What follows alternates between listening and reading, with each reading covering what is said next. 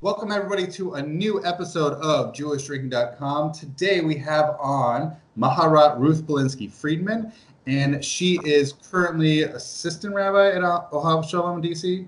What's your role? Associate Rabbi Maharat, whatever. There we go.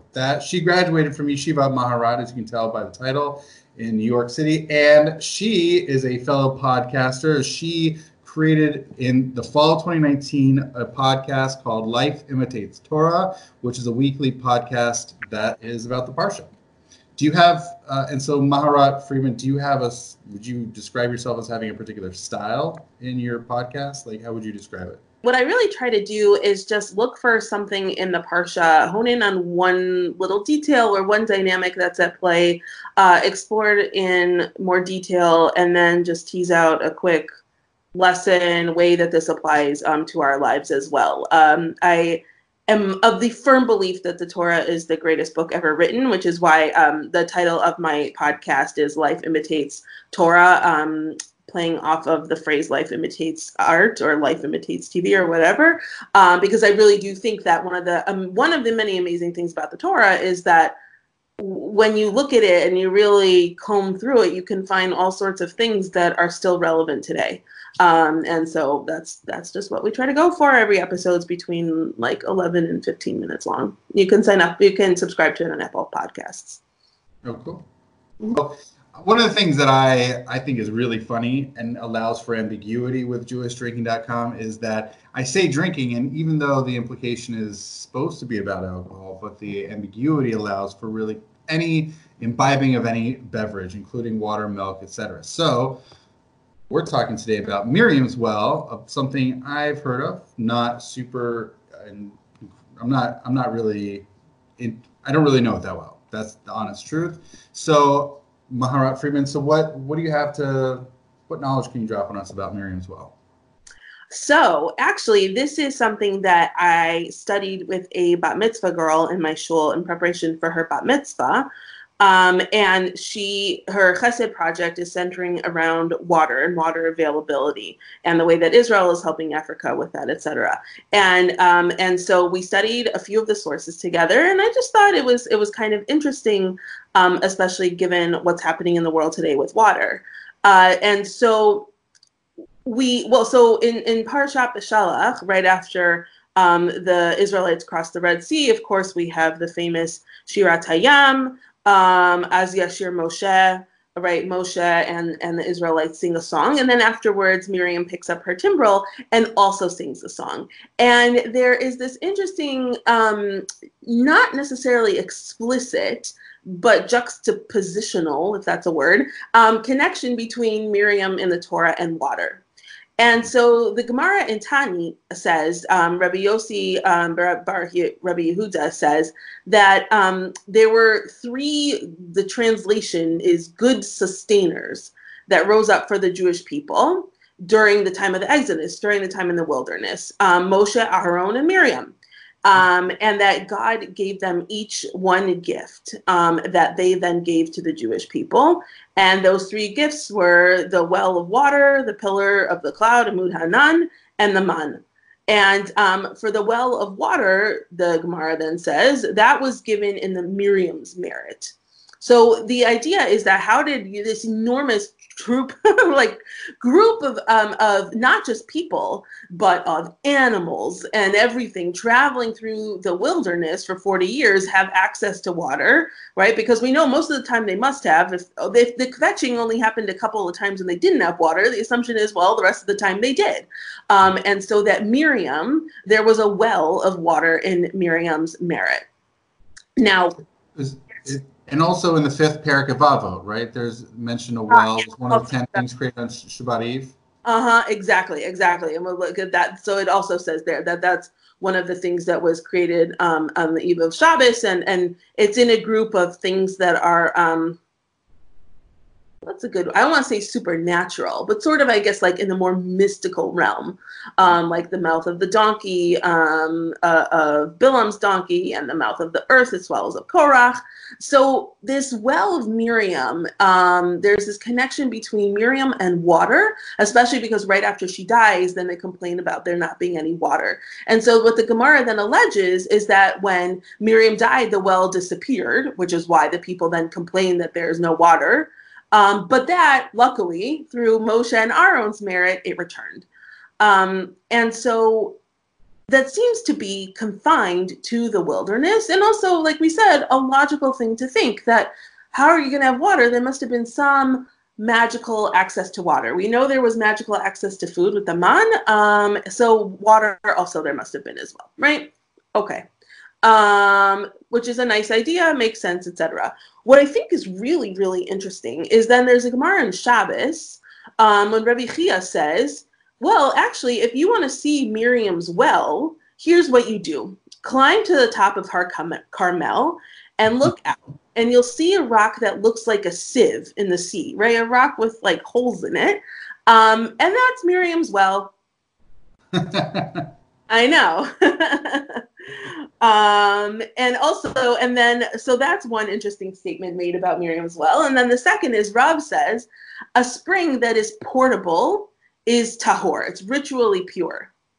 But then the Gemara says, what do you mean? A spring that is portable? Springs are in the ground. What can that possibly even mean, right? A spring of water it's like as connected to the ground as you can be. So what's a movable spring? Miriam's well. So this connection of, I think, first of all, trying to ground, pun intended, this spring, this Miriam's well, in nature, in the idea that it was in the ground, but also ascribing it this more mystical element. And for me, the question to ask now is, why does Rabbi Chia say that you can still see Miriam's well? Right? If it looks like also a rock that has like, with like a sieve more, why? Like, what is the point of looking out there and seeing it? And of course, there's a little bit of, I guess if you go, I'm not a good geographer, but I guess if you go to the top of Har Carmel, you can't actually really necessarily see the water. It's not totally clear where we understand it to be. Why do we hold on to this belief that somewhere you can see this water, this source of water? Sorry, where does it get to be associated with Miriam? Like, I know that like I mentioned, an Avot, it just says the well. Mm-hmm. And at what point does this well become, you mentioned one of them was in her merit, right? Where was that again? That's Gemara and Tani. It's one of the Amoraim who mentioned that? Yeah. Yeah, Rabbi Yossi, Rabbi Yehuda. He's a Tana, I think, right? Yeah, wait, I'm just looking. Yes, it's translated to, yeah. Just looking at the way it formatted. Yes. So it seemed right. The association with Miriam and water happens pretty early, right?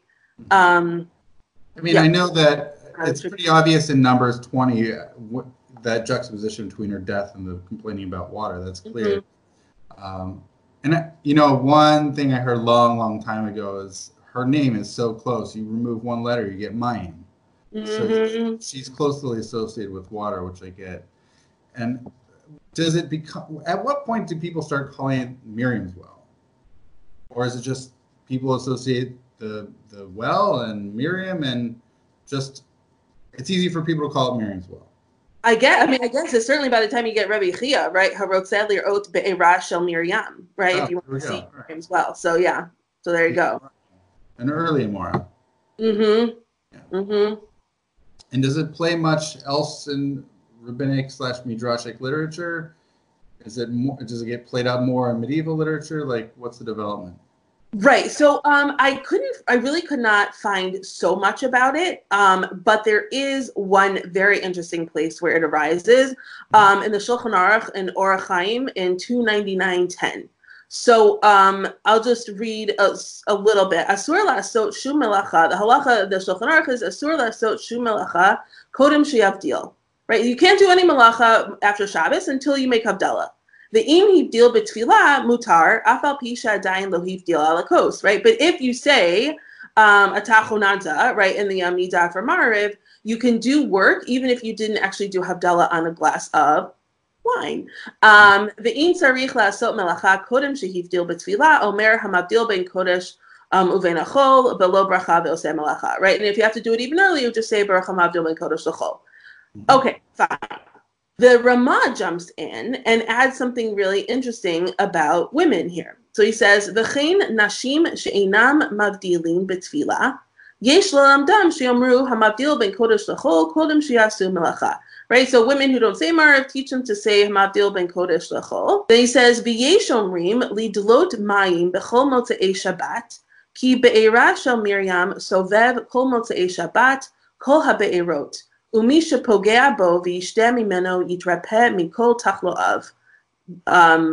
And then he says, "V'lo ra'iti leminhag zeh." Right. So he quotes an opinion from the Kolbo that some people said that every Motzei Shabbos you should go out and draw water from the well because Miriam's well sort of surrounds all the other wells on Motzei Shabbos, and whoever drinks from that water will be healed from whatever befalls them. So the Kolbo has some citation of this minhag.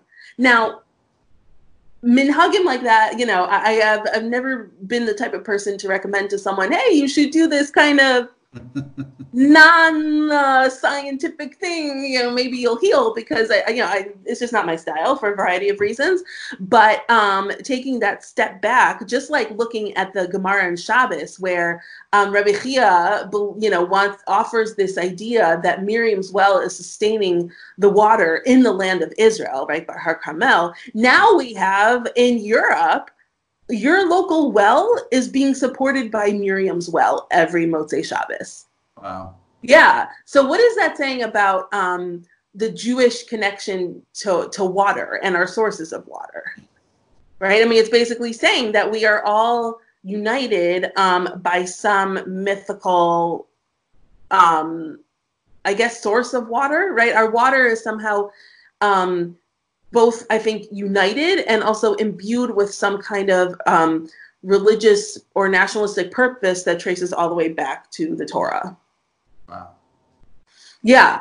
And then I think the real question to consider is, what does that say about water, right? If your water is somewhat miraculous, does that give you a greater appreciation for it, or does that give you a lower appreciation for it, right? Especially if you're living now, I guess we're in 2020, and water, we know that water, some are saying that water is going to become the most fought over natural resource in the coming decades, right? And that, it could lead to catastrophic warfare. Do you see water as a natural resource that then it's within our responsibility to preserve? Or if there's a miraculous element that makes it holier, but also maybe allows you to rely on God more for things and sort of recuse or minimize your own role within it? And that's one of the questions that I think is like really interesting to consider. Wow. Yeah. Wow. Do you have any thoughts on that? It's an interesting minhag of like, oh, well, we're gonna have water wherever. Saturday nights is a great time, especially as healing properties. I don't know. The psychological aspect is certainly a fascinating piece of that. I don't know what to do. I liked your stuff of the appreciation of quantity. When you have greater quantity, how much do you really appreciate versus a smaller amount? Mm-hmm. It's also, the Rebbe Chia piece is really, I'm just going to go backwards, but the Rebbe Chia piece was fascinating we still have it, even though it really was just discussed, during their journey in the desert. And now he's saying, but it's still around. It's just, you just go over there. And I'm just going to move because I can see that the sun is kind of making my lighting a bit interesting. Right. But we don't really see that. Like, no one's saying, certainly I haven't heard that there are opinions like, the man is still somewhere, right? Like the man, I guess, with the challah, we hearken back to that a little bit, but it's certainly not literal, right? We're not saying it falls from the sky somewhere. Right. The closest thing we get to anything about the contemporariness of man is in Brachot, Or we have the brisa that man is a 60th of honey. I'm sorry, it's the opposite. The honey is a 60th of man. And that's the closest that we get to any sort of temporary experience of man. Yeah. But right. Is there any other thing in our lives that we see sort of connecting directly back to the Exodus in that sense? I don't know. Yeah. It's interesting. It's also funny because water is something that we have it's a daily thing that we experience. Yeah. I mean, man, even though it's a stand-in for some sort of sustenance, at the same time, it really was just those sojourning in the wilderness years. That was it. Right. Yeah. And then you look at Australia right now. So some of you may know I really love animals. So you'll have to forgive me that the first place my heart goes is to, I saw footage of a volunteer with sort of a baby bottle filled with water, giving water to a koala bear who was because the koalas and kangaroos in Australia from the wildfires are being decimated by the thousands. And I guess I know it's horror. I mean, it's horror. Everything about it. The wildfires in Australia right now is horrific. But just this poor bear that's escaping fire and I think my understandings are kind of timid creatures, but if someone has a bottle of water, right, that's where you go. And so, there's so much in Judaism about rain and praying for rain and praying that the ground is given life through water, but this is literally us given life through water and through our bodies. And so, there's a little space for that also. Yeah. And so I think, like I said, to me, the ethic that I would want to cultivate through this is the balance of personal responsibility. Because, certainly the first time in Shemot, when the people complain there's no water, God says, oh, okay, great. So here's some water, right? It's not like you don't have to do anything to earn it. But that's a very dangerous narrative for us to keep in today's society, and one that I think, will get us in an enormous amount of trouble. I'm going to go backwards, which is I wonder if a part of it, in addition to the close literary reads, like I mentioned earlier in Numbers 20 when she dies, that they're out of water, so there's a connection of having Miriam having water and the opposite being true. I also wonder if some of it is twofold. One, her brothers have roles, right? Moshe is this direct connection, and to some degree Aharon also with God and being the leader, and then Aharon as being the voice piece, the mouthpiece for that, and also having some connection with some direct interactions with God, whereas Miriam's just sort of there, and maybe it was, what is she providing? She's not providing the leadership, she's not providing the Torah, so what is she providing? Oh, well, she can provide the hydration, so which is necessary, right? Just as whatever, you can't live without water, and certainly not in the desert. So that's one thing that I'm thinking of, and a very different aspect is also how differently her relationship is with water than with Moshe, right? So with Moshe, with the first, with the plagues involving water, he couldn't do anything. He wasn't the one who was the executor of those water-related makot with those plagues. It had to be Aharon who had to do those because he was protected by water. Right. And so Aharon had to be the ones to do bad stuff to water, basically, with the plagues. And then she could have more of a providing, like she helped provide the water, whereas Moshe was being provided for by the water. And then Aharon was he did bad stuff with the water. And so it's fascinating how each of those three siblings have different relationships with water in the Torah. Mm-hmm. That's interesting. That's really, really interesting. I hadn't thought of that. Right, and then Miriam is standing by the water, right? Huh. That's interesting. Cool. Right, and her relationship with water is nurturing. That she helps nurture, whereas Moshe is being nurtured by and being sustained by. But he's a recipient. She helps provide. Right. So, and then it's fascinating when you look at the plagues. At the first three, I think it's the first three. Moshe he's not the executor on, because he has a relationship with both the water and with the dirt. Whereas he executes the last 7. Another thing, and this is sort of going back to my animals point, I happened to be listening to a recent episode of Radio Lab. Do you listen to Radio Lab, the podcast? I don't. I know that it's good. I just Okay. haven't. No, it's fine. So it's the subject is this feels ridiculous to be bringing up on a Torah podcast, but it's actually the human rear end.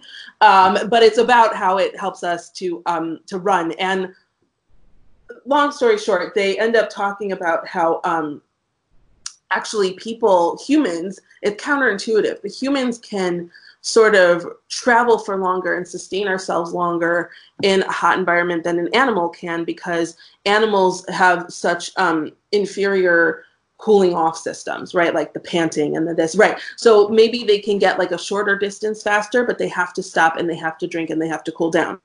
And also, of course, the Israelites are traveling, not, as we said, not just with people, but with animals as well. And so, it's something that those of us who don't, raise animals may not really think about, but the just how often you would have, if you're schlepping through the desert, in the summer with your whatever animals, how often you have to stop, water them, cool them down.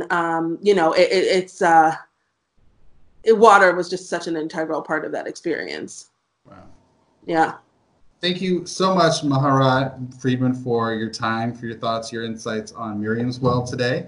And I hope you enjoy your time here in Jewish Drinking. Of course. Thank you so much for having me. Absolutely. And thank you, and l'chaim. L'chaim on a fast day. I know. I know the irony. I know.